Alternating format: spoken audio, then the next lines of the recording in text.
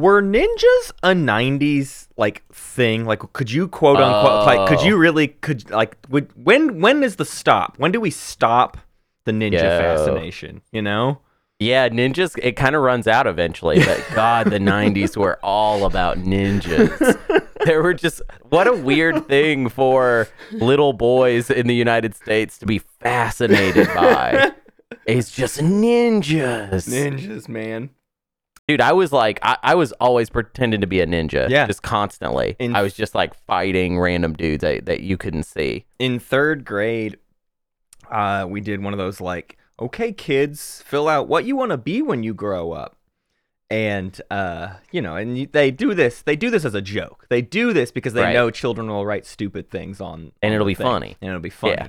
And I think I won. I think I had the best one of the class because I said, and this is horrible, but also, hey, it was an 8-year-old that said it. So let's everybody calm down.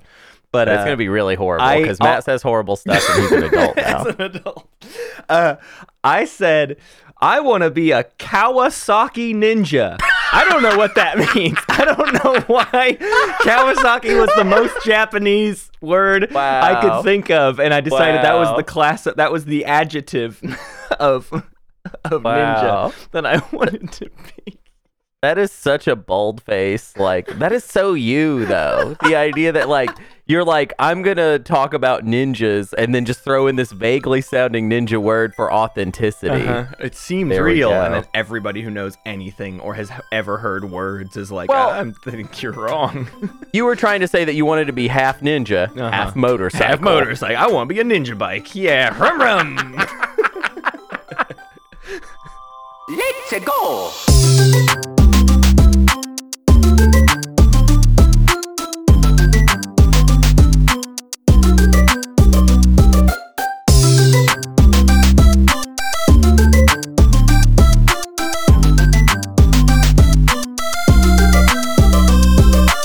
Hello and welcome to the Old Gamers Almanac, the only video game show without a tagline. It's me, Matt Martins, and I'm here with my co-host, Hunter Donaldson. Boo. Boo. That's not good. You're going to take that again. You're taking that again. You may as well just use the one you used to use, the flirty look at 30 years ago. Flirty look at 30 years ago? Is that, should we do that? The I'm not going to do that one. It's not good enough for me to say. Oh, I see. What do you do? Good enough for you to say. Let me do yours.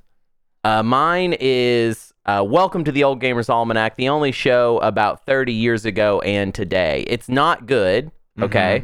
It's not good, but it is descriptive. Yeah, and I always say if you can't be clever, at least don't confuse anybody. Yeah, and that's why we named our other show Space Cats Peace Turtles. So that nobody would ever get confused. So many times, and I think it's really obvious to people that listen to that show was not supposed to succeed. It's supposed to be a big fat failure. So stuff like the name, no one quibbled about it. We did not care. It did not matter what it was called because it was going to be something we did for, 3 weeks and then never again, basically. Well, regardless, today we are looking at 30 years ago. Sometimes we'll be looking in this new format for our show. Sometimes we'll be looking at modern games of 2024. But more often, we'll be looking at games from 1994 as we celebrate a bunch of 30th anniversaries of these releases. And this week, from January of 1994, was The Ninja Warriors, or The Ninja Warriors Again, as it is known in some places. But this was a Super Nintendo remake of an old arcade beat-em-up. Well, it's not a remake; it's a sequel. It is a sequel. You're right. Yeah, it is. The original game has almost nothing in common with the original game, except for like graphics, basically. Yeah. Like the fact that there's ninjas. That's basically it. But before we get to that, or unless, are you trying to skip the opening segment here? No, see, here's what we have to do. We should be official, and it's like, here at the top, we're going to tell you about what we're going to talk about. But first,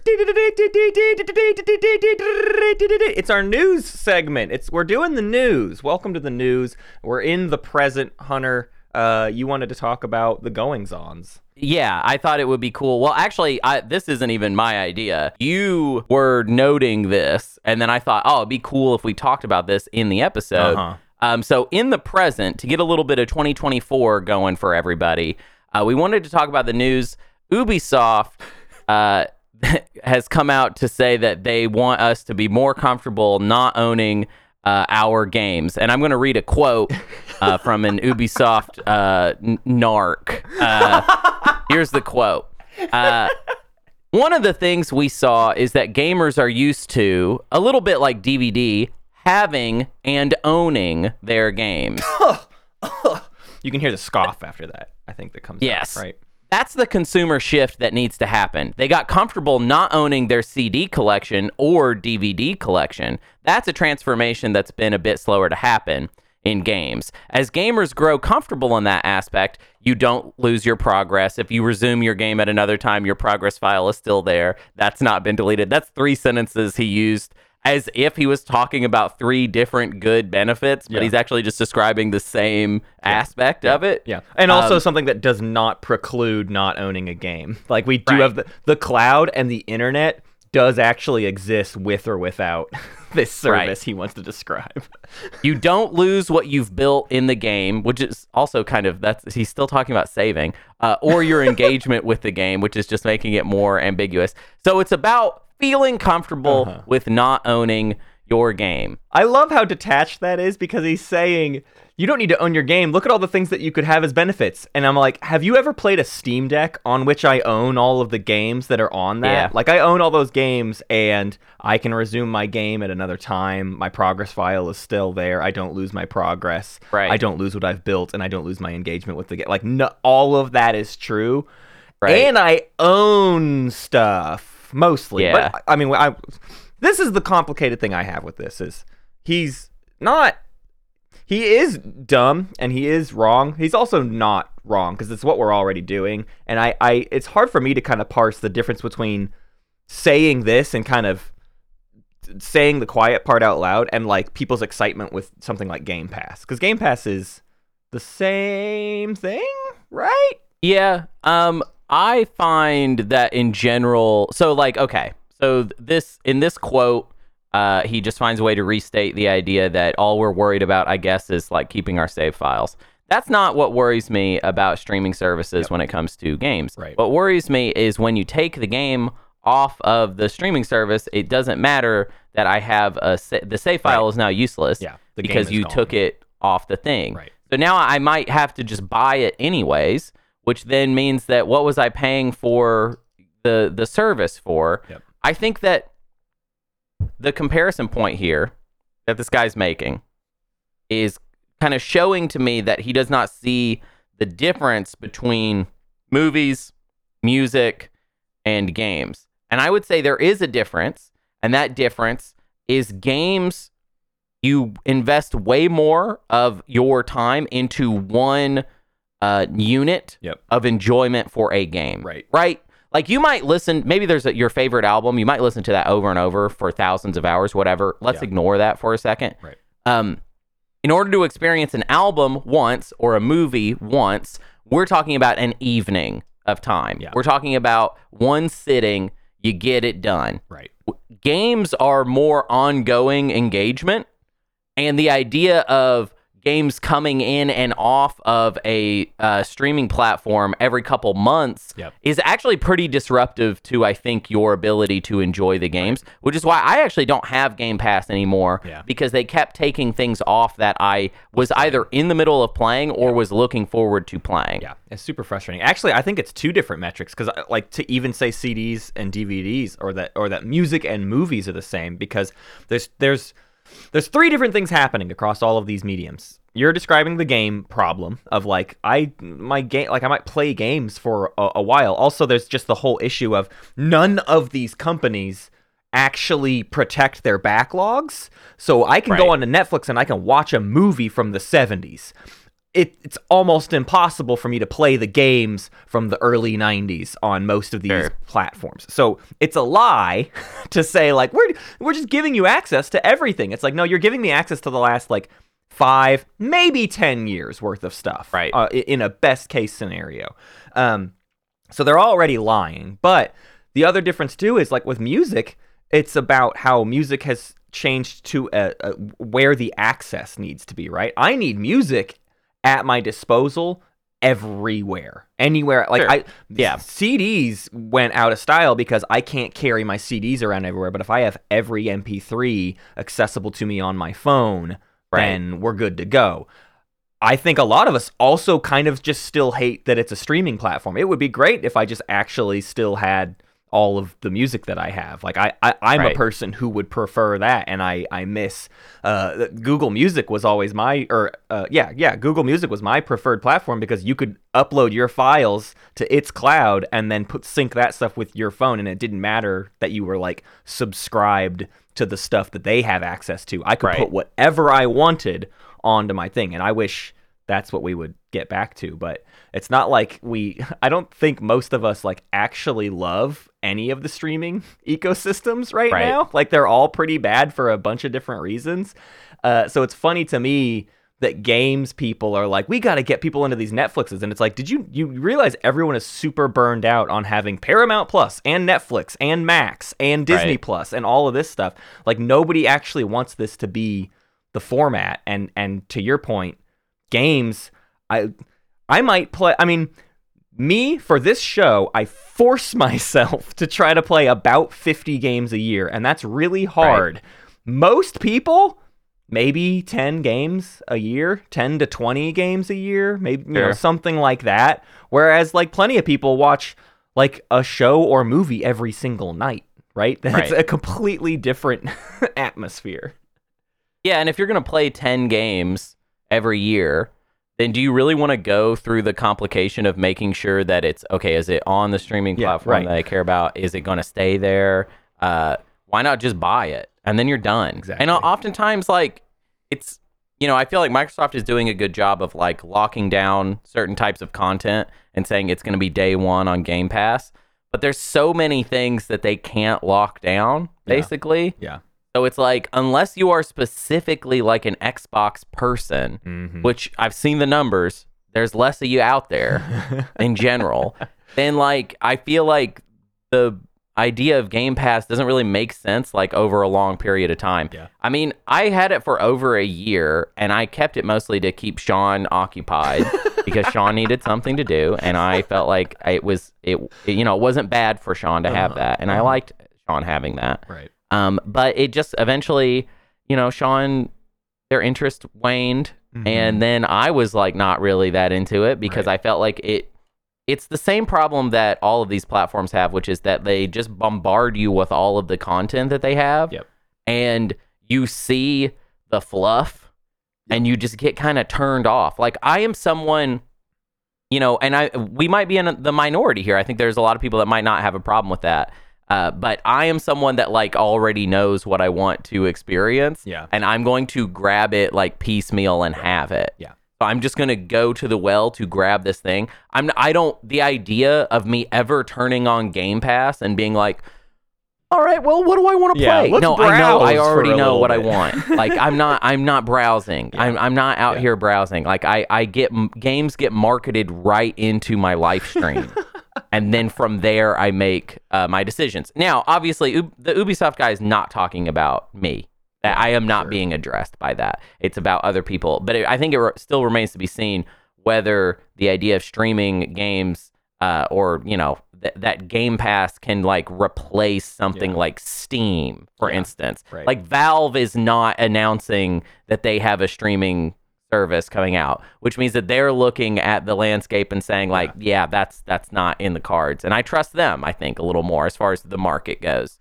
So also in Ubisoft related news, this positive as compared to the negative story we started with, Prince of Persia: The Lost Crown came out last week. Yeah. Neither of us have played it because we're actually recording it on the day that it comes out. Yeah. I don't actually think I'm going to play it, but Matt, I will give you a chance to talk me into it because you are smitten with this game. Smitten is maybe a bit too far, but I'm intrigued by it, and especially maybe it's, you know, in part the there's nothing else coming out right now, and this is maybe the hottest item we've got in January in video game land.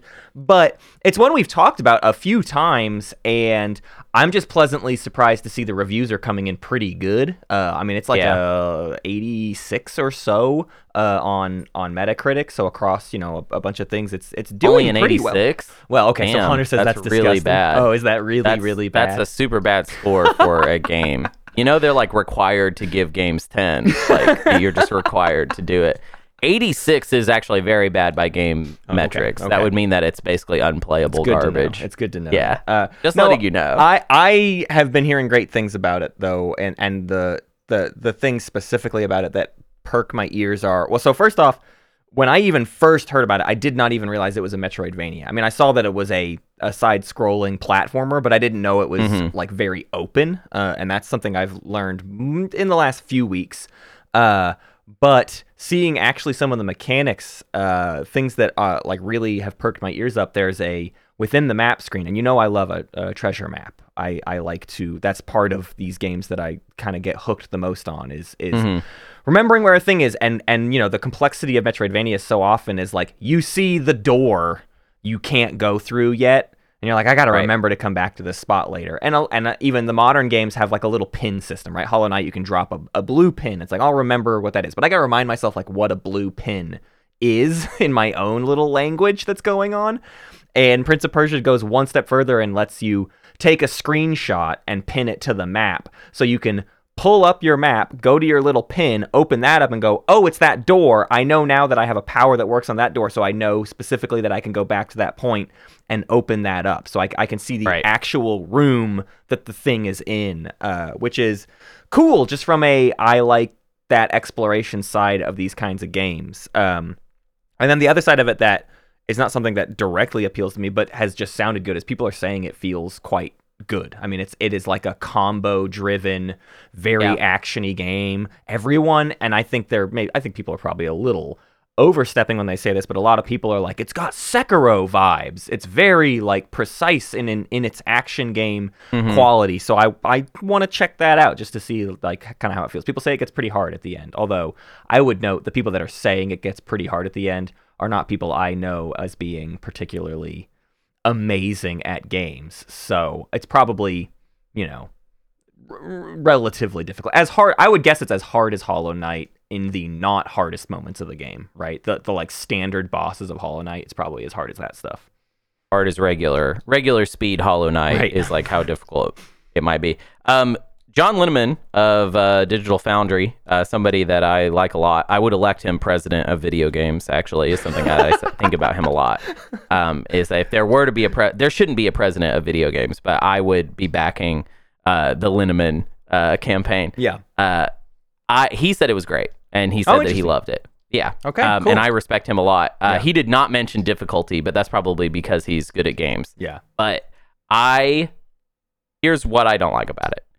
I just think it just looks very plain. Yeah. And it doesn't look very... the art style does not inspire interest in me. Mm-hmm. And I think that Metroidvanias, they have generally set a very high bar. That's true. For art design. Yeah.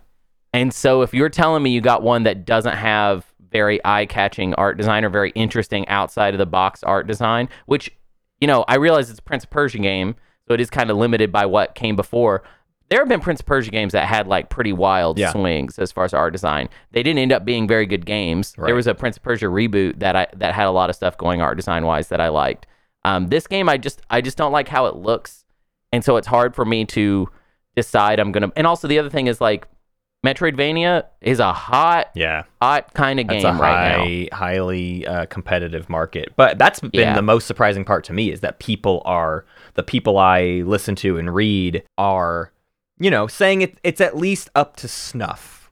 And the bigger question is then, an up to snuff game like enough worth time enough to dedicate towards it? And it's the kind of thing too where I really want to play it, But it's me we're talking about. Do I have extra time for extra games on the docket? Yeah. I don't know when I'll actually get around to this game. I'm not playing it this week or anything. I would love to.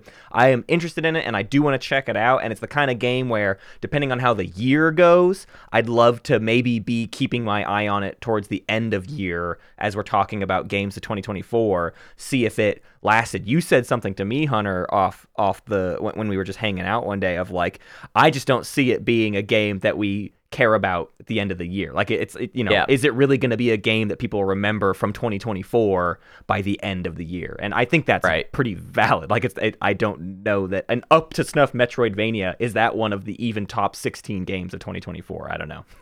Yeah, I think it makes a top 50, but doesn't make like a top 20 is like kind of how I would describe it. It's like, last year the January game was Hi-Fi Rush, and that was a really interesting looking game that had a lot of, I think, promise. And I did actually check that game out and had a good time with it. But this is no Hi-Fi Rush. Right. That's just how I feel about it. And even that was like only on some people's list at the end of the year. You know, like that was not something that broke the mold for a lot of people. And now, to be fair, 2023 was a ridiculous year. And in 2024, Hi-Fi Rush probably would be one of our like GOTY contenders or like top 10s or something. I don't know. But maybe. I don't know. I didn't love it that much. Sure. But I have very low hopes for 2024. So we'll see. I don't know. A lot to be determined. Nah, man, come on. 2024 is going to be huge once Nintendo announces the Switch 2. It has 8 screens, and you wrap it around yourself like a blanket. It literally, you have to wear it. It's like on your skin. It's skin to skin contact. It loves you like a mother. That's the tagline. Switch 2. It loves you like a mother. Well, can we transport ourselves back in time now and talk about the topic of the week? Now I want to know. So now we have a news noise. We need little musical cues for our show and the new format we're in. But we're gonna back to 1994, and it's January. I love how you never break the mold with your little fake, just little noises. Like you just always do exactly the classic thing. You know, I'm doing it with my mouth. You want me to do like a new, unique noise no one would recognize? I want you to do like a cool Let's go back new to noise. 1994. Woo! Okay, you laugh, but it wasn't that better. That was actually better because it didn't induce any kind of eye rolling. It was actually just shocking, and that's good. We want to shock the audience. We don't want to give them exactly what they expect at every turn, Okay, wait, I have another one then. Well, if it's about shocking, it's, all right, let's get transported back in time.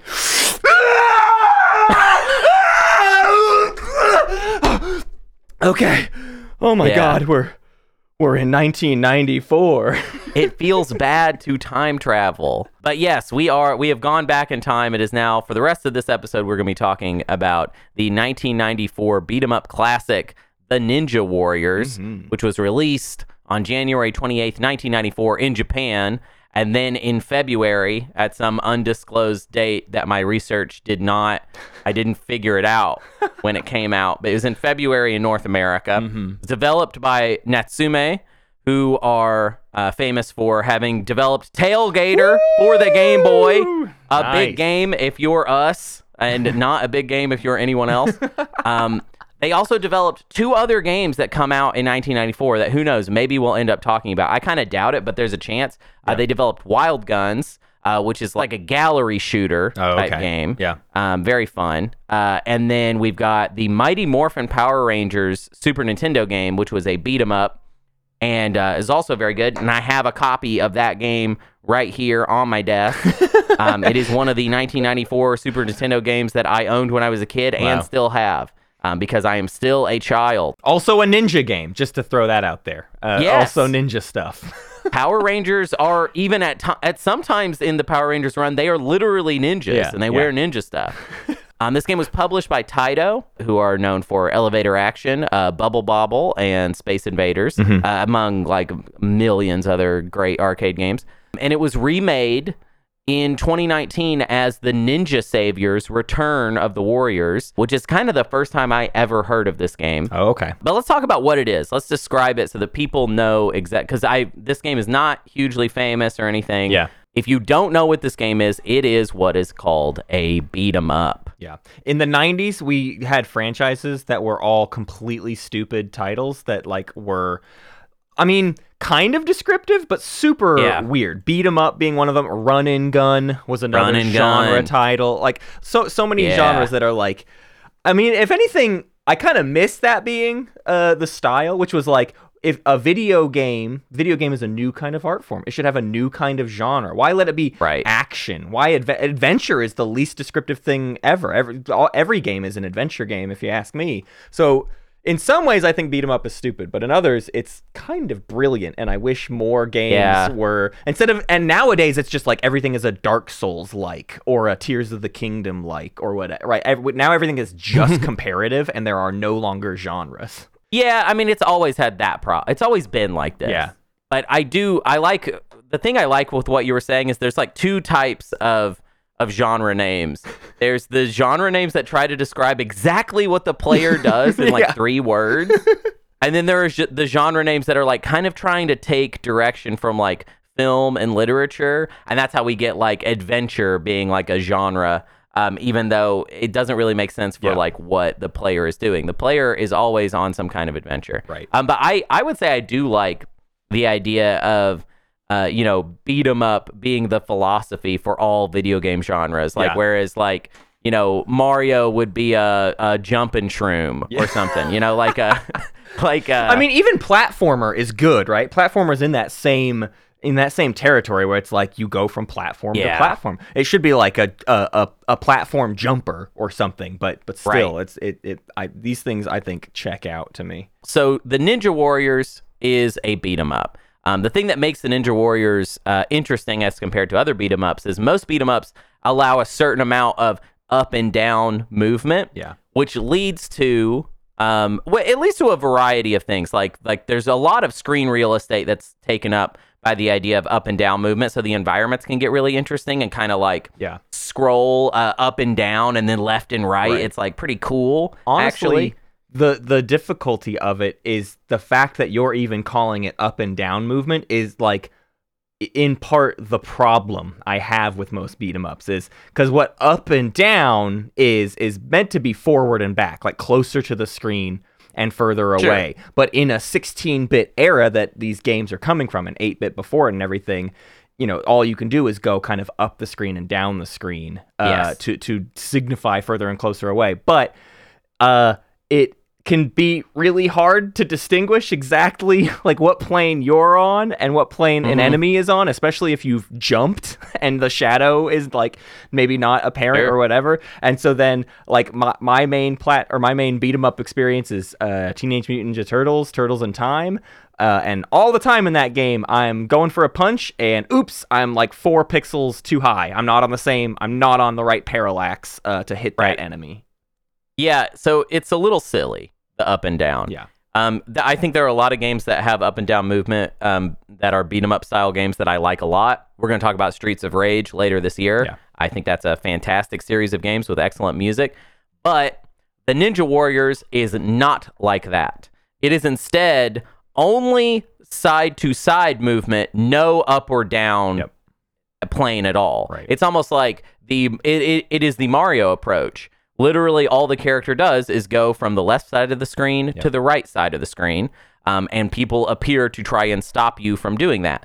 Now, that makes it sound like there's not a lot of variety to the movement. Locking it down that way, I think, actually gives you more variety because now ducking, like crouching, is like a bigger deal strategically. Jumping feels very strategic, and like it kind of makes it so that the action is slower and like more considered, I feel like, than something like Teenage Mutant Ninja Turtles, Turtles in Time. I mean, if anything, it almost takes it out of the realm of beat 'em up for me, and it's just a side-scrolling fighting game, which is really what beat 'em ups are, anyways. Like if we go further back, we introduced the up and down to like, ooh, make more going on, but this game definitely just feels like I have like a move kit. I can do kind of X number of things based on what I do with the control. Like it's very, and most beat 'em ups have this same kind of thing where there's like movement styles you can do to do different types of attacks. But this feels even more just like authentically like a side-scrolling Street Fighter or a side-scrolling Mortal Right. Kombat, and you're only versus the computer. You're not fighting a friend. And if anything, it for me felt like it was really opening me up to fighting games. Like this was kind of the style of game I've been looking for to kind of onboard me a little bit more onto fighting Right. games. This is such a good little stepping stone into understanding the language of fighting games. Is what I started to feel. Yeah, well, and I'll say it's interesting that this game is as good as it is because it is actually a sequel to an arcade game that was also called the Ninja Warriors, which is why the Japanese title is the Ninja Warriors Again, which I think is hilarious. But it had a gimmick, and it's a really interesting gimmick. And I sadly never played this arcade game. If you emulate it, you're not going to get this experience, which is kind of a cool thing to note. But the way that the arcade game worked was it had 3 CRTs. So it was an extra wide Wow. screen. Yeah. So the idea that, we're not moving up and down, but the field of play is vast. And we are Huge. seeing the enemies coming from a long ways away with this kind of extra wide kind of gimmick. It's sort of similar to the X-Men arcade game gimmick of having 2 CRTs right next to each other so that we have, but that's like more real estate so that we can have more players playing the game. This is just like a regular ass arcade game that just happens to have a lot of room for stuff Just happening. feels prestigious, feels considered, and Yeah. like, you know, I'm going to go play the Ninja Warriors. It's the nice high class arcade game. Yeah, I mean it's got a gimmick, but it's using it eloquently, or maybe not eloquently is the right word. It's a luxury. It's 3 screens just because we just want that space for it. But no, so in early 1994, this game comes out on the Super Nintendo, and it is covered widely. I would say every magazine that we're looking at covers it in some form. However, it's not covered loudly. Yeah. It's kind of quietly murmured about as being good. Yeah. Like all of these magazines just say it's good, Right. but then allocate very little real estate to it. It's interesting. It's very weird. They're screaming about Earthworm Jim and Donkey Kong Country. Oh, by the way, Ninja Warriors is probably one of the best games of the year. Anyways, let's talk about Streets of Rage 3 and this and that. We'll start with talking about EGM, how they covered it. Because EGM, I think, is the best example of this. So in EGM, if you don't know, Electronic Gaming Monthly, every issue, they would have this like kind of top 10 editors list where the editors would just kind of say like, here are like our top 10 games right now. And it was a cool snapshot of their current taste, the taste of the panel, basically. But it wasn't very informative. It would just be a list of games. Now, in the March issue in 1994, the Ninja Warriors is the #1 game on their top 10, and it's been on the top 10 for 5 months. Obviously, they've been sent some sort of advanced copy, or maybe they just have the Japanese version. I have no idea. Because, and actually, I do think it is the Japanese version because they list the game as the Ninja Warriors Again, because I guess that's what they think the English title is going to be. So they obviously like it. Haven't said a word about it, right? They haven't even bothered to say what's good about this game. It's just on these lists. So you're just seeing it like, oh, I guess that's good. Whatever that is. I don't know what that is. And then it's not until the April issue that they review it at all. And they don't review it in their big blurb style. They review it on the side of the page. They give it an accolade. They call it the Editor's Choice Gold choice of this month. And here, I can just read you the whole review. Here's their review. This is what it used to be like, y'all. So this is apparently a very important game. Five people reviewed it. They gave it an 8, an 8, an 8, an 8, and a 9. So they like it. Yep. And then here's the whole review. This is the best side-scrolling fighting game yet. The 3 fighters are excellent, and they actually require technique. The showing of your metal side in the arcade is gone, but that is only a minor quibble. Great job, guys. Great job, guys. What? I want more reviews Did you- to end with great job, guys. Great job, guys. Wow. Oh man, we have a new Yeah. Yeah, that's So- excellent. And it's their gold award, and this is the only thing they have said about it or will go on to say about it. Yeah. Like Yeah. forever, basically. Right. So this game is good, but we have no time to talk about it. It almost seems like, and I'm not putting on a tinfoil hat, but it almost seems like back in the day you had to pay to get covered a lot, and maybe Taito just didn't have any money for these guys. Right. So they were like, yeah, the game's awesome, but we have no time to talk about it because we're not being paid to do that. So therefore, the coverage will be brief. It was covered merely based on quality, right? Like, I feel like that's what we're seeing. And this is something that I think happened a lot back in the day. Yeah. Further coverage. I mean, GamePro, you see it, graphics 4.5, sound 4, control 4, fun factor, love a fun factor, 4.5 out of 5, challenge, intermediate. And that's the only blurb you ever get from GamePro. One little teeny tiny box in the corner from them. They have a larger spread, but it's mostly describing how to play the game and trying to just teach you how to play it. I do remember looking at that. Actually, Yeah. I don't have it in front of me, but I remember there were little bits here and there. But I mean, I what I find fascinating about all of it is like how highly reviewed it is. But honestly, too, and the vibe I got when like researching about this game was it coming out, and the reason earlier I called it a remake is it like. Doesn't this game feel like it coming out as a sequel? Everyone's just like, yeah, I mean, it's the Ninja Warriors again. Like the title betrayed itself or something, where everybody's like, well, I mean, we don't have to review that. We don't have to talk about that game. Everybody knows about the Ninja Warriors. The Everybody arcade already game from knows 4 that years game. ago or 6 years ago or whatever it is. Like everything comes off as if, well, we couldn't actually dedicate page real estate to this thing. Everybody just kind of know about it. It just is sitting there in the background. It'd be like a modern magazine having like a 4-page spread on The Last of Us 2 remaster, right? Where it'd be like, that would be weird to do because it's just the remaster of that game is the vibe I get from all of these magazines. Yeah, except for that is not accurate. Exactly, at it's all. not true. Like, yeah, the original arcade game, like, I mean, it's pull up the original arcade game. Look at the graphics of the original arcade game. Not to say that they're bad, but maybe they're not great right now. And then compare that to the Super Nintendo version that I think looks beautiful. Yeah, like it's excellent. Very, very good sprite work. And like mechanically, the game just feels so good. I don't want to get into our review of it yet. Let's talk about the last bit of coverage, and then we can kind of talk about what we think. The only person, or the only magazine that covered it in depth, I would say, is GameFan. We have not talked much about GameFan. GameFan is kind of your most weeb-leaning magazine. Is this And the one where you have been getting into it? You're like, wait, I didn't read Game Fan when I was younger, and Hunter's becoming like I'm a Game Fan person.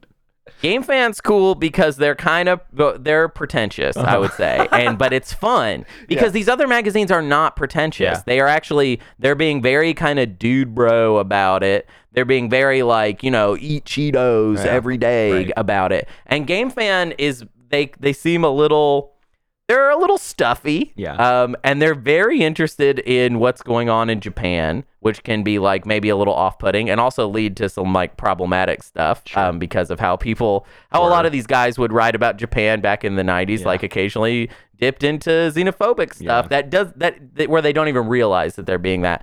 But they covered it pretty big time in their March issue in 1994. They've got a series of review blurbs. They have 4 review blurbs for it. So it is treated like a real game. I'm not going to read all the blurbs. They give it an 87%, an 86%, a 93%, a 92%. They use a 100 scale, baby. That's why I'm saying they're pretentious. And then they have a full page that is a preview of it that features a lot of art and a very good description of what it is. So they are trying to sell you on this being a good game and it being a game of quality. Yeah, I don't have them pulled up. There were also, it's worth noting, some later, because Europe didn't get this until way later, there are some European magazines that don't get this until, they don't show any coverage of it until way, way later. I remember finding one that was, if anything, a somewhat helpful guide for me. Like, I was this time trying to do my earnest homework that I said I would do after Mega Man, which was like,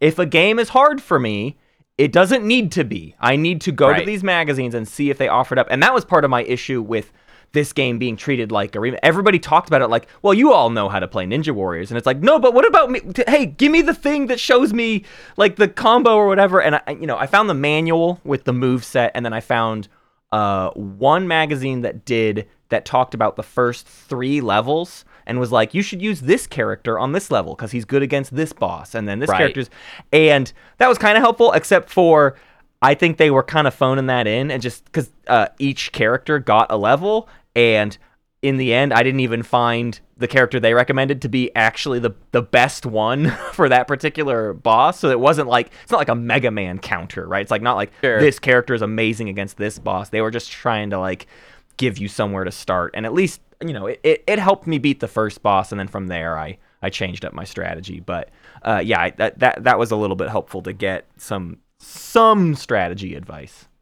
Yeah, well, I want to talk a little bit about history, personal history. Yep. We've sort of already mentioned it, but I did not play this game in 1994. I played a lot of beat 'em ups, but this did not come up. I liked beat 'em ups. My theory is that there was a very cool video game rental store that we would go to a lot in Pine Bluff, and I have a weird feeling that they had this game. Really?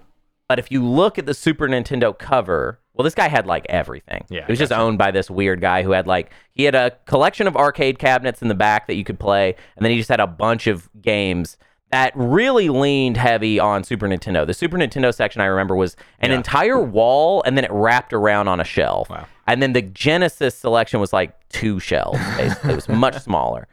So I feel confident that he may have had this. But when I look at the box art, it is, and I'm not criticizing it now. I actually think it's very classy. My adult eyes look at it and I'm like, this is cool, okay? But it kind of looks a little adult. Yeah. And I feel like, so maybe my parents would have been a little squeamish on it. Mm-hmm. And then also, it's not very dynamic. It's just the 3 playable ninjas and then very cool font above it. But that's all you got. You got to remember, too, Hunter. I mean, to almost your point about Game Fan and everything, this game was like getting marketed at like older, proper gamers as opposed to the children of the era. Because, I mean, the ninjas in this game are not Kawasaki ninjas, like, at all. I mean, they're hardly a Kawasaki ninja on the cover. They're hardly Kawasaki compare ninjas. this to the VHS box art of 3 ninjas. No. Not the same at all. Not the same thing. Not and I enough did colors. love the 3 ninjas. Loved the 3 ninjas. I loved Colt. I loved Rocky. I loved Tom Tom. Yeah, I know. I got to ask you this, though, Matt. In 1994, or whatever we're using as your earlier, when you're a little boy. Yar. What besides the is it just the turtles? No, is that kind it's of your not beat 'em just up world, the turtles. Or are there other beat 'em ups? I also there's only one other beat 'em up I ever played. I never played any arcade beat 'em ups. I never went to arcades. I have no arcade experience in my history.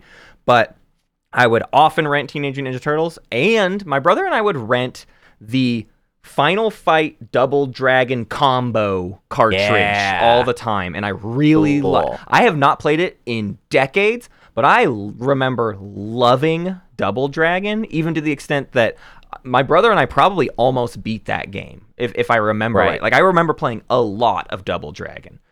So those are my only other experiences in the genre ever, and it would die with the SNES as well, right? I mean, you just don't really get games like this once the 16-bit era goes away until these more recent revitalizations. Yeah, there's the really good restaurant in Portland that I think it's just called Double Dragon, and then inside they have a Double Dragon arcade cabinet. That's cool. Very, very cool spot. I used to eat there all the time. But yeah, okay. So that's our old school 1994 take on the Ninja Warriors. But what about today? Yeah. What about in preparation for this episode? What did we experience? And also, where is the beat 'em up right now? Yeah. We're kind of in a heyday of the beat 'em up nostalgia machine. Right. That I think, in a way, the Ninja Saviors, the remake of this game, actually sort of kicked off, because that comes out in 2019. Yeah. And then in 2020, we have Streets of Rage 4, which I loved a lot. Yeah. And then in 2022, we've got Teenage Mutant Ninja Turtles Shredder's Revenge, which we covered on this show. Yep. And I think we all liked it a lot. Liked it a lot. Yeah. Yeah. Yeah. So you mentioned earlier that Ninja Saviors was the game that actually turned you onto this. I've not ever heard of Ninja Saviors. So what do you recall kind of being like? What was the news surround? I mean, was it just like, oh my gosh, they really revitalized this game like nobody talks about anymore?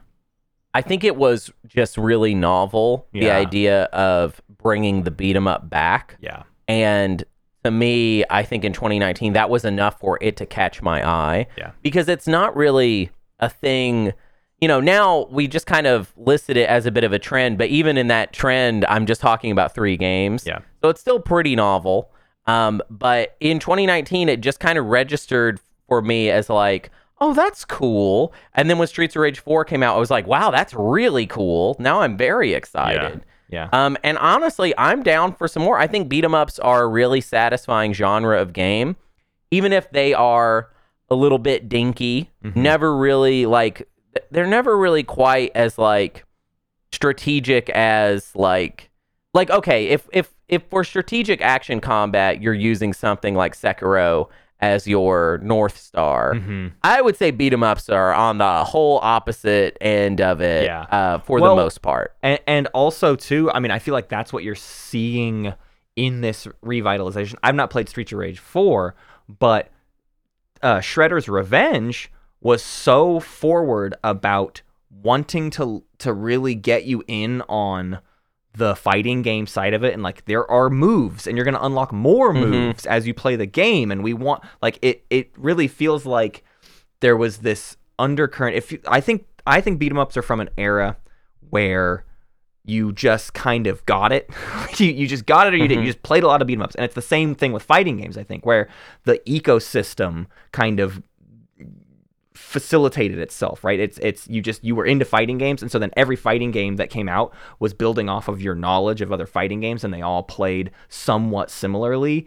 And after decades, that became a really hard onboarding thing. And for beat 'em ups, before they could ever go through like a new era, they just died instead. So they especially feel like this relic of just like these games that don't explain themselves to you, and there's actually hidden little strategies to them, but you wouldn't, know it if you're stupid like me. I go, 2 years ago, if I went to Arcadia and played the X-Men game, I don't know how to play that freaking game. I don't know how to do anything of note or of substance in that game, but there are like some semblance of moves and things you can do that I'm really bad at. There's not a lot. I don't know. I'm not talking to like the extent of. I think like you a might be full projecting a little bit here, but there's I a just move wanna list say, like, on they're the board in dinky. front of you. You know what I mean? I Yeah, agree with you that they're rudimentary in how much they offer, and that is the problem. And that's what I'm saying is they never got to go through like a late 90s and early 2000s continuation to like further explore that space, and that's what's happening now is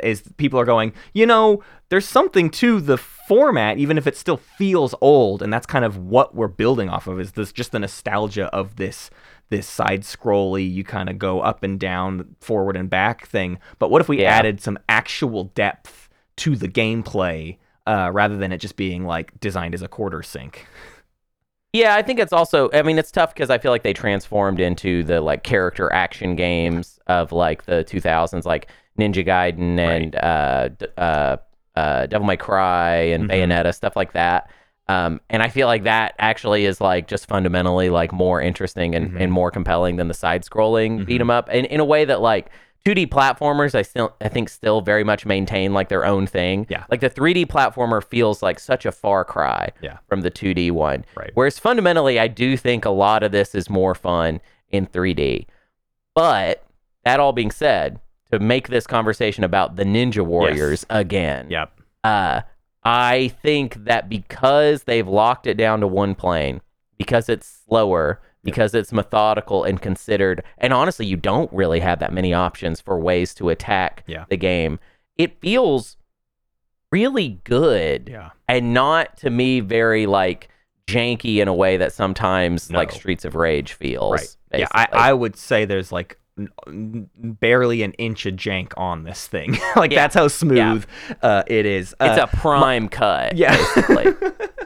My experience with this game was I did the thing. I had picked it up. You put it on kind of just our things to look out for this year list.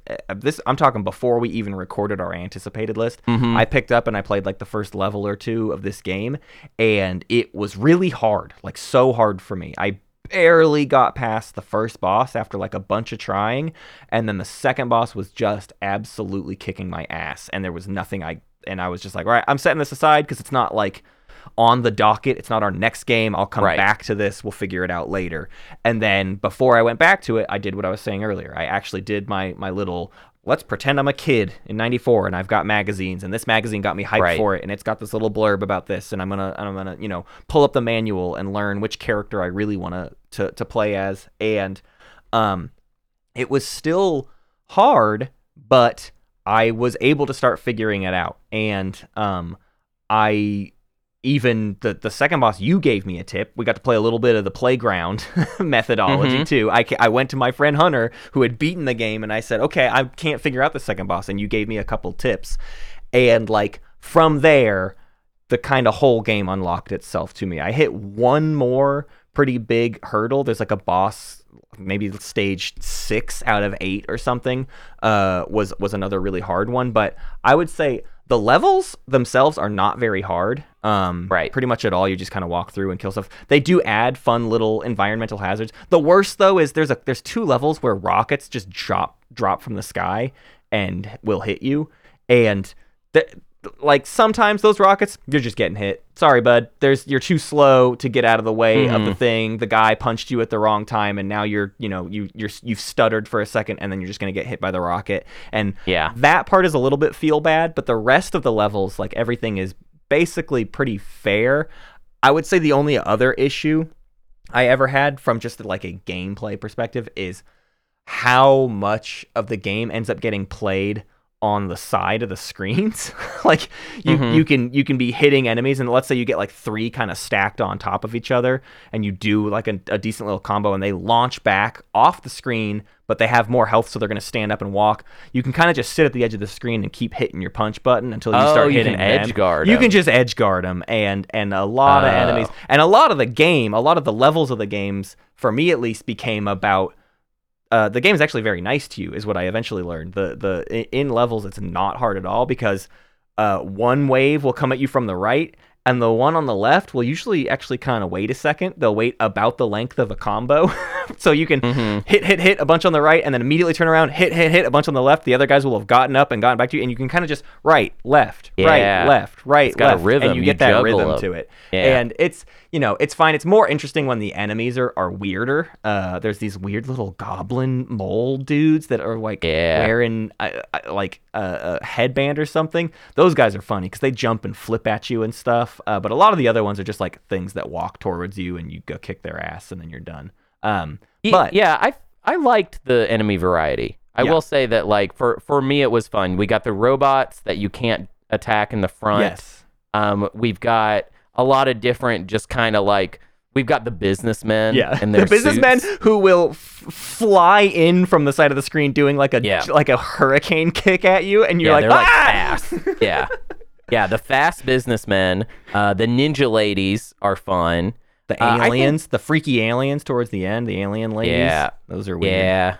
Yeah, I think, I don't know. I feel like if you compare it to Streets of Rage or Turtles' version of this, is to have, here's a different type of enemy. It does one kind of attack. Yes, It just does this one attack. This is what it does. It does this one.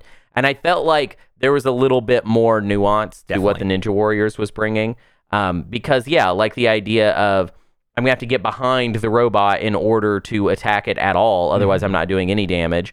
Or the big guys that are like so much more susceptible to like a crouching strike than they are to like a frontal assault. Like I felt like I had enough variety and approach to where I could like. Now I didn't think about the edge guarding thing. I wonder how I would have felt if I had done that. Yeah. Because that does sound kind of lame. Something else I wanted to speak to, though, is that also might be a difference of characters. So there are 3 characters you can play as in this game. There's a huge dude that's really, really slow and Ripped like chonker. can't even jump. He has like shitty jetpacks and does weird jetpack attacks, and he's harder to use, at least for me. There's the blonde woman ninja in a red jumpsuit. That dude. is kind of the main, the centerpiece of the game. And then there's Kama Itachi, who's like a freaky, fucked up alien robot, and that's the one Yeah. I went with actually towards the end. But part of his deal is actually he's got kind of the smallest move set. He doesn't really do that much. And I think that's part of why I ended up in this left-right edge guarding thing is you can play most of the game with his basic attack and do nothing else fancy. Oh, that's interesting. Yeah. Well, so I played as Kunoichi, the ninja lady. Yeah. And I played the whole. I couldn't. Every time I would switch, I would be like, I don't like this as much. So I was just like very into playing as her. She's fast. I feel like she's got like when she throws her opponents, she like uses her hair to help with the throw. It doesn't make sense. Well, I mean, actually, she's not using her hair, but it looks like she's using her Right. hair to throw them. And I liked that for my own headcanon. So I basically could not get away from that. But I don't know. I think that it is not like the nature of the genre is not like very like even the best beat 'em up Yeah. is not the most important video game of all time. Like Sure. there is no way for a beat 'em up to be a super important game. I feel like it's just a nature of the genre. It's a little bit hokey. It's a little too focused on this one thing. But I think what I like about the Ninja Warriors is that it focuses even more so than the normal like beat 'em up would be focused, and therefore it gets rid of a lot of the silliness and is more a straight up and down like this is a fighting game and it's slow, it's heavy, and it feels good. Well, and I like that. And where it shines, because I've kind of, if anything, been sounding maybe a little bit naysay about it. That's just in the levels, and that's against like the normal mobs. The Right. boss fights of this game are incredible. Like every Yeah, they single one rule. of them is very good. At first blush, every time you're like, what the fuck am I going to do against this Yeah, how guy? am I What am gonna- I even supposed to do? Like, what are you even talking about? He has a massive chainsaw. What on earth Yeah. could I possibly do? And you just got to sit there and be in the space and lose a bunch of times. And thankfully, this game doesn't have a life system, and it's got No. 1 or 2 checkpoints per level. A lot of the levels, the checkpoint is at the boss. Like there'll be like a midway and then a checkpoint just when you're at the boss. So it's actually chill. It's very incredibly chill. very Yeah. forgiving, which means then the bosses, there's times when it's like, I don't even know what the fuck is going on. But you do it 6 times, and 6 times meaning 2 minutes of your time, Right. basically.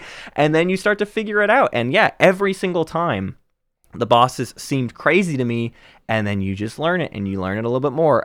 There was, again, only one, and I can't even remember it at this point. I remember texting you again, though, where I was just like, I might not get past this hurdle. Like, I thought this one's doing me in, and then, like, right Is it the after boss I with texted the you. 2 guys? There's Probably, yeah. There's a boss where you fight like 2 guys at once, and it can be like kind of overwhelming. It's like the second to last boss. I feel like. Yeah. And then the game's final, not very long. The also, game's not. is There's worth 8 saying. stages, and the final boss is the one that actually kind of annoyed me, which is just because the final boss like throws all of the other gameplay out the window and is like, you have to grab everybody and throw them at the center of the screen. Throw them at the dude in the center. There's like a dude encased in a glass like control panel, and you and to grab in this game, you just walk up to a guy. Like, you just walk up to them, and as long as you keep walking into them, you'll then grab them. And then you can flip them over your shoulder or whatever. And so then the final boss, like, for a while you're sitting there and you're fighting mob after mob. I mean, I did a whole wave of kicking what I thought was the boss's ass, because while he's sitting in this thing and he's just throwing mobs at you over and over and over again, and you go through a whole wave. I went through 2.5 cycles of every single enemy that exists in the game. What? Beating them, trying to figure out, am I doing damage? Like, am I getting any sort of progress here? What's going on? And then I finally accidentally threw one and saw the glass chink, and I was like, oh my god, I've just been sitting here beating up dudes for forever.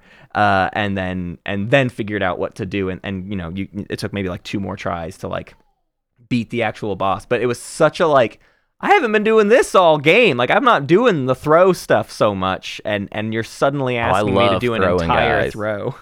Yo, throwing, I'm all about throwing guys. Like, if I can throw a guy, like, that's my favorite thing about the Turtles game is, like, throwing the guys into the camera. I never know how to do that is my problem in Turtles in Time. I never learned how to do that reliably. It's always a random thing that happens for me. Oh, I see. Yeah. Well, yeah, I mean, I don't know off the top of my head how to do it, but I know that whenever I figure it out, I just love doing it over and over. It's so funny just throwing dude after dude right into the screen. I think my experience with that fight was like, because I just didn't, I immediately recognized that like, oh, I'm not doing any damage to him. Yeah. Why is that? And then I just pulled up a long play to see what you had to do, and then I saw that you throw it, and then immediately was like, but yeah, I mean, there was no way I was like, there's the life bar is visible. Yeah. I have to be able to hurt him or whatever. I've been really trying to avoid modern solutions to my problems with these games, and I've been trying to find old solutions to the problem. So I'm still trying to find guides and stuff, but I'm like looking up very, very old game FAQs and looking up materials to show me things of how to beat these games. Why? Because honestly, for some of these things, it's because the watching, because with plenty of other games in the history of the show, I will always have the long play pulled up, and I'm not like averse to it in general, but with certain games it becomes just that, and then I'm not even solving the problems from it, like, and then I'll skip ahead. I'd stop using it to solve problems and I just start skipping ahead, and it's like a thing I can't stop myself from doing. So I've been trying to keep those things set aside so that I don't cheat myself out of it. You know, if it was a way bigger game, I'd probably have the long play pulled up. But for these little, like these essentially arcade games, I don't see the value in it. I'm trying to find like text documents to sort of nudge me towards the right answer rather than seeing it in a video. Yeah, I mean, I rarely pull up stuff like that, but if I do, it's literally just to see like an exact what am I moment, missing? Yeah, and then I don't need anything else. Yeah. But I mean, I respect that for the project. For the sake of the project, it makes sense, because then maybe you'll bring in stuff that like I would have missed because I'm not gonna like look up all of the walkthroughs or whatever. Shit. Yeah. I find, you know what I don't like about that though is if I'm scrubbing through a long play and I'm looking for an exact moment, I can look at just that moment. Yep. If I'm looking at a magazine spread, I'm going to get a lot of information that I just don't want. For sure. I don't want to know that or whatever. So it helps me to be able to just zoom in on just what I need, and that's it. A lot of times, if I use a long play, it'll also be about a thing of like, I think I'm doing it right, and it's not working. Yes. But I have no other ideas. Only and then a I'll long go to the play solves that Yeah. problem. Only Yes. the long play. Yes. No guide has ever solved that problem for me. Yeah. But the long play, it's like, okay, I was in that spot. I walked up there. I did that. It's just that. I did that. All right, fine. I'll go do it again and make sure it works this time or whatever. Well, it's always you are doing it right, but there's just one little aspect of it that you're missing or doing wrong or whatever. But yeah, so the Ninja Warriors, what do we want to do with this game? Well, first of all, I don't want to do the same. We don't need to do the same bits every single time. I do not need to write it's fine. a EGM style review of this game.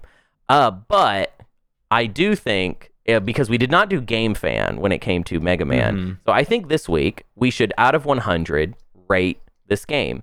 What would you give this game out of 100? Wow. And I'm interested in knowing what that would be. I pretty much already know what mine is, and it's definitely higher than yours, and it's probably a little too high. But I just want to say it in order to emphasize like how much I like this game. Yeah. I think that this is, if you don't play beat 'em ups, this is the beat 'em up I would recommend that everybody play over the stuff that's really popular. Yep. I think you should play this actually instead of that. And this is that my way of saying it would be my review number. I can go ahead and give mine, and then you can give yours, because it seems like you're still thinking about it. I would give the Ninja Warriors a 95% out of 100. Damn, holy cow. I would be more positive on it than any of the people in Game Fan by a little bit. Yeah. I think the sprite work is really awesome. It is, yeah. I think the slowness of it is like, I really wish I'd played this game when I was a kid. When I was obsessed with beat 'em ups, this game would have been like my number one game. Like there is a time in my life where this would have been my favorite game. Yeah. The style of the world is honestly, it's so funny. Like, we described some of these enemies, like, it is nonsensical. It's this goofy world. The story, we didn't talk about the story at all. It's hilarious. There's like a weird alien sort of cyberpunk fascist state going on, and you are some robots that are leading the uprising, and your version of leading the uprising is, we're gonna go kick his ass. Like, it's just like, let's go storm his big building. You're just kicking ass, and the bad guy is a businessman. So it's very hard to relate to the times we live in. So it's a big kind of big businessman guy. Yeah. Well, and here's my other question too. Does when you think of numbers, especially out of 100, are you earlier in this very episode you said, and I know you were kidding, but also you weren't, that an 86, that's bad. That's in games journalism speak. An 86 is not so great. You know, a truly great game must score higher. Like, where do you go when you want to give a game an out of 100 score? No, I think if I say a game is like a 70, like, no. I'm not adjusting my numbers to the inflation of the culture. You and I both like a 75 is like what we're both in agreement on. Like, I think a 75 70 is a cool good. thing. Yeah. I think it does. It really, I mean, it's like school. Yeah. You don't really get bad until we're getting like a D or an F. Yeah. You know, like, and even a D or an F might be interesting. Right. Or have some angle of it that is good. Yeah. It's only once we get to, like, literally, if I give something, a 1, that means I think it's trash, basically. We all know, just like I know, as long as it's an AP class, a D is still passing. A D counts as a C, baby. An experience, and I know all too well. Right. It's you really milked that technicality quite a bit. And I think that for me, I also rate things like in the spirit of what it is. Yeah. I'm not rating, if I'm giving something a rating, it's for this kind of experience, how much did I like that? Yes. Yeah, you can't rate the entire, like, all beat 'em ups will never get above a 90. Like, that's not very That doesn't make fair. sense. It should be possible for a beat 'em up to get a 100%. Yes. And I think I know what my 100% would be, but what I love about this one is that aspect I was just talking about, which is that if you've never played one, and I realize it's not the sexy one, you've never heard of it probably, I think this is the one you should play. Yeah. Like legit, I think this is the one to start There's with. basically two paths I go down with that kind of recommendation, where it's like, I just want to check this out. Or especially, like I said, if you like have never gotten your brain wrapped around fighting games, I think you should play this. If you're looking for the actual just like sit down most fun time, and you're talking about a situation where you're gonna have friends, then it's Shredder's Revenge. Then I'm just like, and I mean, that's not fair because I'm talking about like a modern thing. But those are my two. Well, it has multiplayer. This does not have multiplayer, which is something that it gets slammed for in all of the reviews. Is that has no co-op multiplayer. It would not feel good though. This game would suck with multiplayer in the way that it would be works. weird. It doesn't have the screen space. Maybe if it was on the arcade with the 3 screens, right? Like if it was that wide screen, I can understand 2 characters being on screen at once. But beyond that, it doesn't make any sense. I'll give my score, and I want to be in the kind of like 84 range. I almost as a joke was going to say 86. I was almost going to say 86 as a joke because we started this saying Prince of Persia Lost Crown is an 86 and that's bad. I did not hate this game. I had frustrations with it, but like I said, it was never actually jank. It was never something stupid getting in my way, and it was a game that seemed hard, and then I absolutely overcame it by the end. I don't think I mastered the game. I think I found an easier character and a few cheap gimmicks to get through levels, but that's what these kind of games sometimes are about. So yeah, no, I think like an 84 is where I would be at. Yeah, I think that makes sense. Is this a list game? Do we put this on the 100? Question I've been thinking about this whole time. Our only other beat 'em up on here is Shredder's Revenge. And it feels weird for like the modern beat 'em up to be the one on here. The only thing I'm thinking about is I know we're doing Streets of Rage 3 later this year. I know you're very excited to do Streets of Rage 3. Oh yeah. Is it a situation where we put this on for now and then later Streets of Rage 3 just kicks this off? Like it totally could. In terms of the list being cool and making us look like cool podcast guys, that's like the number one argument to put this game on our list. Like there's a lot of stuff that just doesn't. It's really not fair because we're still in this era of there's a lot of shit we just want to kick off straight up and down. So almost every week it's like, yeah, I want to put this on the list because I don't need all 3 Mass Effects on the list or whatever. Like there's like 12 games that fit that kind of bill of just like chunk it out. I don't need this. And Ninja Warriors is way cooler. So I feel like we do it. Yeah, hell yeah. Where are we thinking? If we pull up that list, I'll say this. I do not want to. Here's what I think. I think we leave Shredder's Revenge on there. Yeah. We do not kick Shredder's Revenge off. The list can have 2 beat 'em ups on it because one of them is on there because it's a good party game. Yep. And the other is on here because it's just it has solid fundamentals. Yep. So ignoring Shredder's Revenge, where would we put something like the Ninja Warriors? Or maybe first what we should say is, what do we want to kick off? Sure. We should come to the agreement on what to kick off. I think, man, there was something I kept thinking of last week, which was that, and you're not going to agree with this, but I just want to have it be said, and then maybe it'll come up again someday. I think Journey to Silius being on the list will continue to feel weird to me at this point. Like Journey to Silius does not stand out to me as something on the list. And now that like a Mega Man is on the list, I mean, they're not exactly the same thing. And I'm not specifically proposing Journey Silius needs to go, but like we're in this era where I feel like Journey to Silius's days are numbered. Get me an NES game and I will kick Journey to Silius off. I it won't happen this year, I guess. I don't know when I'll be getting around to an NES game. No, we can get an off-topic moment where we're specifically targeting Journey to Silius for deletion. Right. I think that could work. Here's what I'm looking at. Killer Instinct. Because we're going to give Killer Instinct possibly another shot at the end of the year with the arcade version. Do we want to go ahead and kick the Super Nintendo version off? It would also keep our Super Nintendo ratio exactly the same, which I'm not saying that we have to keep the Super Nintendo ratio the same. But it's going to get bloated this year. And Genesis is going to get bumped up. Well, although Genesis needs to be bumped up, so that's fine. But the SNES, I'm interested in that. I feel bad because I know EJ will feel weird about it. And I'm also like, we keep saying we'll do Killer Instinct later this year, but I'm like, do we have any guarantee we're going to find a Killer Instinct cabinet? I'm not so sure. I'll be in a bigger city. I don't know what kind of arcades there are in Minneapolis, and who knows if somebody's got a Killer some good Instinct. ones. Yeah, they do have good. I don't know for certain that they have a cabinet for it, but I bet we could find it in Minneapolis. I'm like very close. That's my fear though with kicking Killer Instinct for the SNES off is just that we have no guarantee that the Killer Instinct thing is going to happen to the degree that we actually want it to. So I don't want to kick Killer Instinct off yet. I also don't want to piss off EJ, and I'm afraid of him. So I get it. You're afraid of EJ because he hurts you and stuff. And the listeners, they should know that he's actually he hurts people. I said it last week though. I'm still interested in kicking Donkey Kong Country 3 off. I don't see any reason for that to hang out. We know we'll be able to cover Donkey Kong Country later this year, and if we're talking about keeping the SNES count level, I really don't see any reason Donkey Kong Country 3 needs to hang out.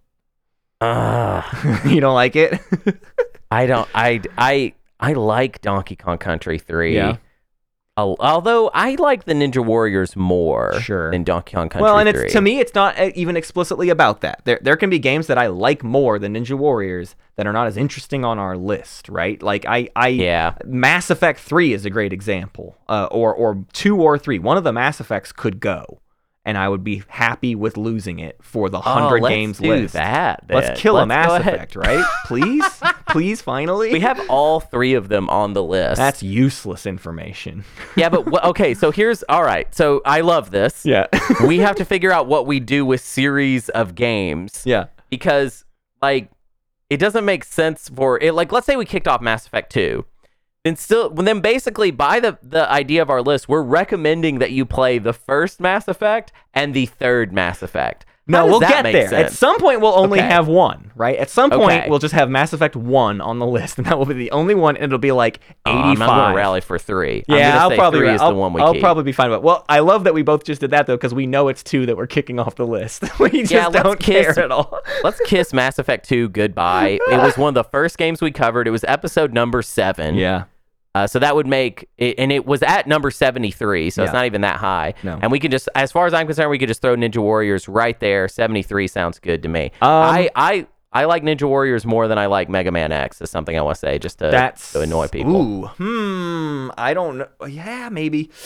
I've been honestly, my affinity for Mega Man X has grown since we did that episode. I continue liking it more and more. And like tinkering around in Mega Man X2 and stuff just makes me like all of it more. So I don't know if I can say I like Ninja Warrior. I don't think I like Ninja Warriors that much less in general. That's fair. So I'm fine with it going above it, but I hesitate. Well, I don't want to put it above Sea of Thieves. Okay. So, okay, we'll do a Sea of Thieves exception. Okay. What about this? So if we go down, there's like a cool me pocket over there here, which I is. would say like Star Wars Shadows of the Empire and Aliens vs. Predator 2. Yeah. Those are 2 like cool games that are really only here because I'm cool. All right. So this is, and Ninja Warriors is kind of like we're only here because I'm a cool guy. Because I'm a cool podcast guy. Whereas Matt's like, like playing games after church. That's kind of like Matt's vibe, Mommy and daddy have to approve. So if that's the case, I would love to put it right above Star Wars Shadow of the Empire at number 80. It would be the new number 82, and it would push Star Wars and everything below it down. Yeah, let's do it. Actually, I guess it would be the new 81. Yeah, the new makes 81, more right sense. under Mirror's Edge and right above Star Wars Shadows of the Empire. I like this. I think this is good, and I'm happy to see it sit there. So there we go. We have a new game on the list. See, y'all were scared for nothing. The list is not going. I bet this whole year, every game we put on this, like every game we talk about, I bet it goes on the list. Pretty much. Yeah. The list is going to have a fun time because this year it's going to be about cycling out the stuff that is kind of crap, and then next year it will just be 100 really good games. Yeah. And that's when it will kind of get really, I think, tense whenever it's like somebody's like, I want to add this to the list. It'll be like, where? How? Like right now, what are you talking we're about? arguing over which game to kick off. Yep. You know what I mean? Right, like right. we're we not can't even get on these the things out the door fast enough. Yeah. But yeah, goodbye Mass Effect 2. Bad game. That's what I'm saying. Just a bad game. Now, it's been a while since I played it. But when I played it, I played all the DLC. I played it whole hog. I 100%ed it. Yeah. And I did not like doing that. Yeah. And I just want to say that again. I want to take some time on this podcast to frustrate the people that I know will be frustrated by that. But I just want to say I don't like playing so much of that. Yeah. And so much of it felt ill-considered and not just very fun on a moment-to-moment basis. I think of it as like, for its time, it was doing everything solidly, but it's less interesting than the first Mass Effect and less mechanically polished than Mass Effect 3. So it's like, it is the equilibrium in many ways of the whole series, and why people are like, that's the one. It has none of the weird Fallout of 3, none of the weird jank of 1. But for our list, that's why it's not interesting. It's just like a pretty good AAA game, or like even like a great AAA game. But especially for me, that means nothing. I could care less about great AAA games. Those are a dime a dozen to me, and they don't interest me. Yeah, it sort of has a Last of Us Part 1 problem of being like, oh, this just seems crafted to please critics. And instead, we're kind of looking for more of a Last of Us Part 2 thing, something crafted to not please a lot of people, except for freaks, basically. To be freaky and weird. Well, delightful. What a fun adventure this is proving to be. I'm very much enjoying the process of how we go through these things. So man, kudos to us, huh? Right. Kudos to us.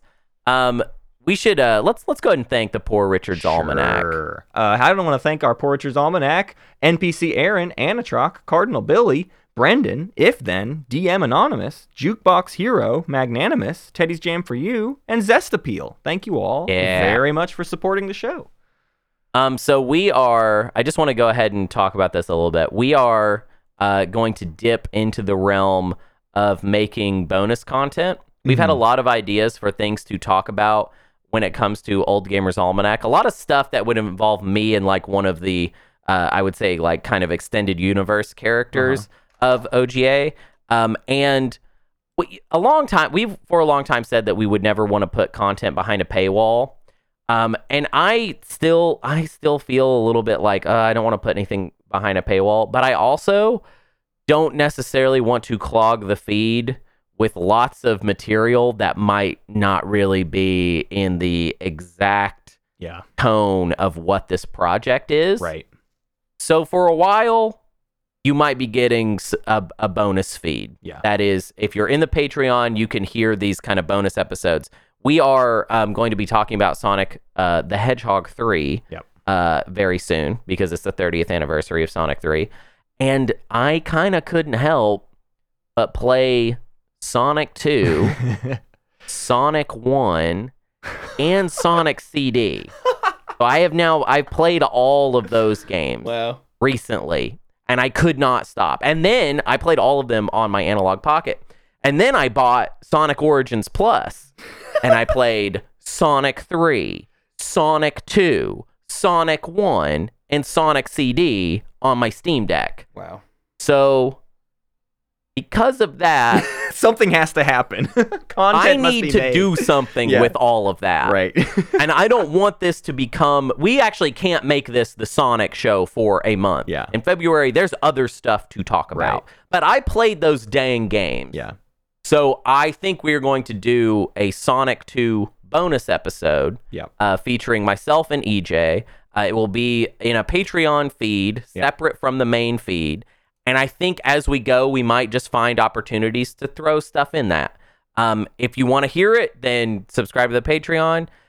If you're like, I'm annoyed that there's gated content, I feel like our version of this also is us being like, way less people will hear it if we say that it's a Patreon thing. Right. But also, I have more time to play games than I have and I have more desire to play games than I think makes sense for the weekly show. Yeah. And I have to do something with this extra effort that I have. Yeah. So that's, I don't know. Yeah. That's what we're doing. Well, and it's also, and maybe, we don't know. We are literally just sort of like pulling this out and thinking to do it this way for now. And maybe it's the kind of thing where it can be dropped in the feed in the future. Like sometimes there's just off weeks and we can like, this week, we're doing 6 months ago's Sonic 2 episode in the feed. Like, here it is. Just a delayed release kind of thing. I don't even know. So I think there's a lot of opportunities for this kind of an idea, and we're just trying to figure out what we want to do with it. But yeah, there's basically Hunter always messaging me about all of the extra games he's played, and it's like, well, that's just sitting there because he didn't get to play it with somebody else to then talk to about it, and something's got to happen with that energy. So this is what we're thinking. Yeah. And as always, let us know what you think about everything, negative, positive, or negative even, on our Discord, which you can find at spacecatspieceturtles.com. Yeah. Yep. Yeah. We never mentioned that, but you can find information about this show on spacecatspieceturtles.com, by the way. Is there even? I didn't even. Oh well, there's like a link. Yeah, there's a link to our. There's a link to our Discord over there, isn't there? Yeah, you can find the link to our Discord there on Space Cats. We should. It would be fun to have a website for this show. There's really stupid things we could do on an OGA website. Actually, that could be fun. It'd be also a better place to host the list of 100 games. I think probably. That is a big deal right there. That is only a minor quibble. Great job, guys.